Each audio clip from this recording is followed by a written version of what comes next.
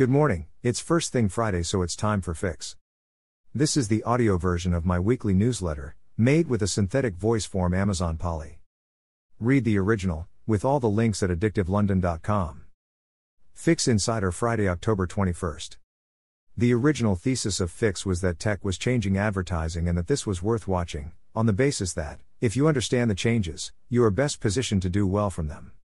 As we saw tech begin to impact TV, we watched Newt, and as retail embraced tech too, we started focusing on merchant too. Now we see all these areas colliding. The Amazon Prime Newt business is complementary to their merchant media business. A spot in this week's Premier League games reaches a valued audience, and attribution can tell if it impacted sales through Amazon. The ultimate combination comes with the news that Amazon has persuaded the NFL to stage a Black Friday game next year, the first game on the Thanksgiving Friday, and it will be aired by Amazon. This is an inspired move that works for everyone, except retailers relying on store traffic on the big day and holiday shopping. In Australia, we see Criteo launch its connected TV service, combining the reach of CTV with their shopper data. Tesco shopper data can be used on Sky, through their dunnhumby relationship. Merchant.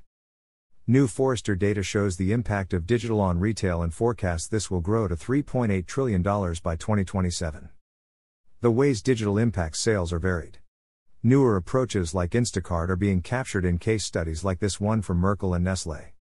Big players see social as growing in importance, and Walmart is investing in a new platform for creators, making it easy for creators to monetize shoppable products from the retailer. They are also pushing live commerce, and the Wall Street Journal has a good piece on growing interest in this subject, summed up by this quote.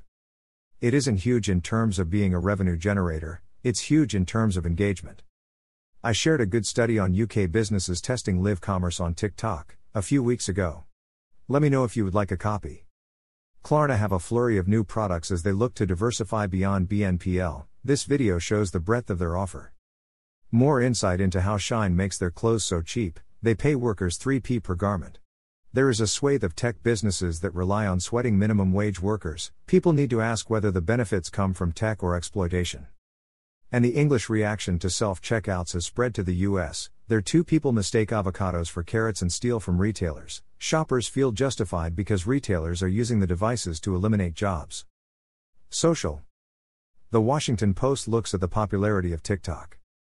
TikTok's website was visited last year more often than Google.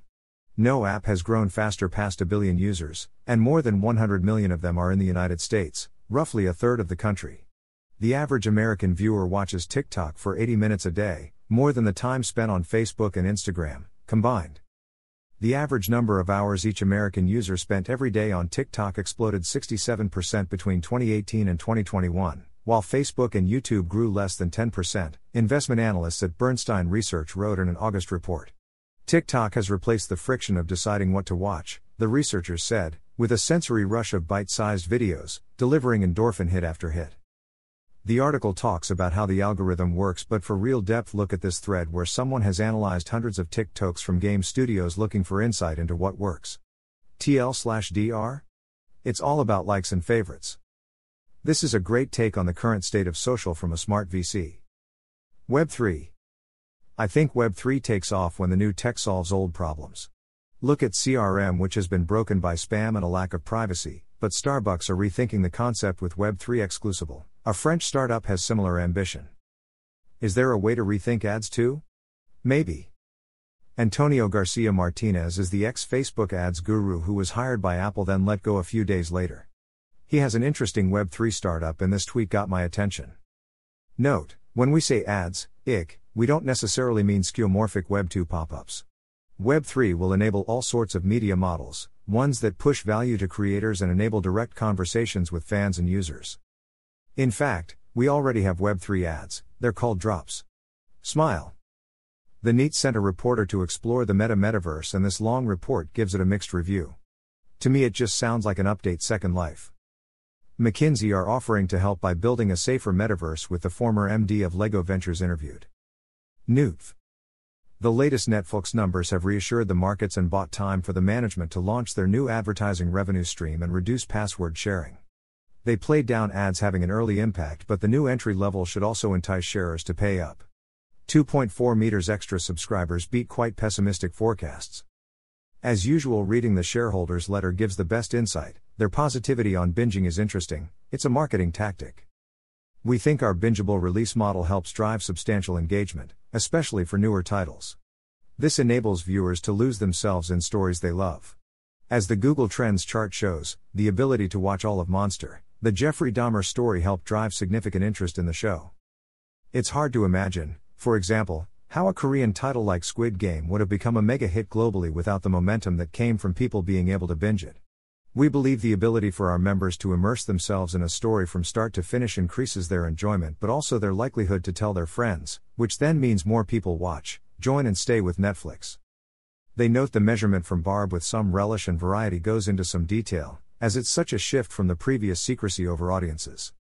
The move is significant because Netflix audience figures will now be presented daily on what comes as close as one can get to an apples-to-apples basis with broadcasters such as the BBC, ITV, Channel 4, Channel 5 and Sky, the first time such comparisons will be able to take place in the UK and be made public. In the US, independent research body Nielsen has been measuring Netflix for years, but never as consistently, and it's unclear how involved, if at all, the streaming service is in sharing its data. The latest gauge from Nielsen shows Netflix doing well versus the competition, at 7.3% of all viewing, but YouTube is the dominant player.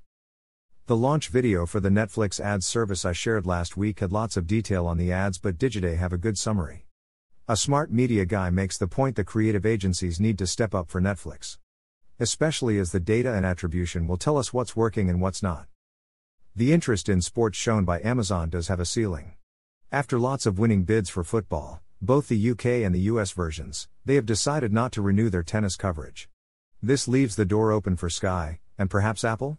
The lure of sports rights for some revolves around the sports betting potential, but maybe that's not as easy as it looks. Fast TV service Fubo is closing its betting business. CTV report download, Spark 90. AdTech. My rhapsody on the power of advertising last week triggered a couple of interesting conversations, particularly around Apple. Wired cover this topic saying Apple is an ad company now, but miss the point by worrying that Apple users will see lots more ads. I think it's more likely they see no more ads than they do now, but Apple swap out the back end so they profit rather than Google or Meta. This story builds on the Digiday suggestion that Apple are pitching Apple TV ads to agencies, making the point we made about their sports programming. That has to be the starting point for Apple TV ads. With the biggest businesses in the world chasing ad budgets, so is everyone else. Axios get it, everyone wants to sell your attention. Uber have made a big song and dance about their ad plans, including a big industry party in New York. As their press release says, with the addition of Journey ads, Uber has created an engaging model that enables brands to share strategic campaigns across Uber's mobility and delivery businesses, while connecting with consumers in brand-safe and captivating ways. And the Wall Street Journal go into some of the targeting options, including where you have been and where you are going. They are going to have to work hard to stop these ads being too intrusive and annoying. AI and creative. So much happening in this space. A Wall Street Journal article sees both the positives and the negatives. Ask an AI art generator for any image. The results are amazing, and terrifying. Ars Technica look at the Google Imagen tool. And we are seeing the first commercial uses, here making simple talking heads videos and here a startup that makes social ads using OpenAI's DALL 2 and GPT-3. We should also remember the real pioneers like Pencil who have built a workflow around AI and integrations with your ad account at Facebook etc.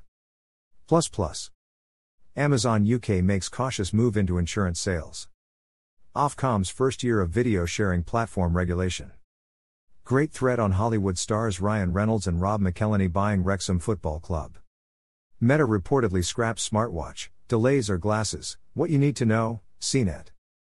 https://twitter.com/Joe Pompliano/status/1580587331081613312 Wrexham. TikTok rolls out Showtimes, a tool for movie marketers, along with other new features as annual product summit begins, deadline.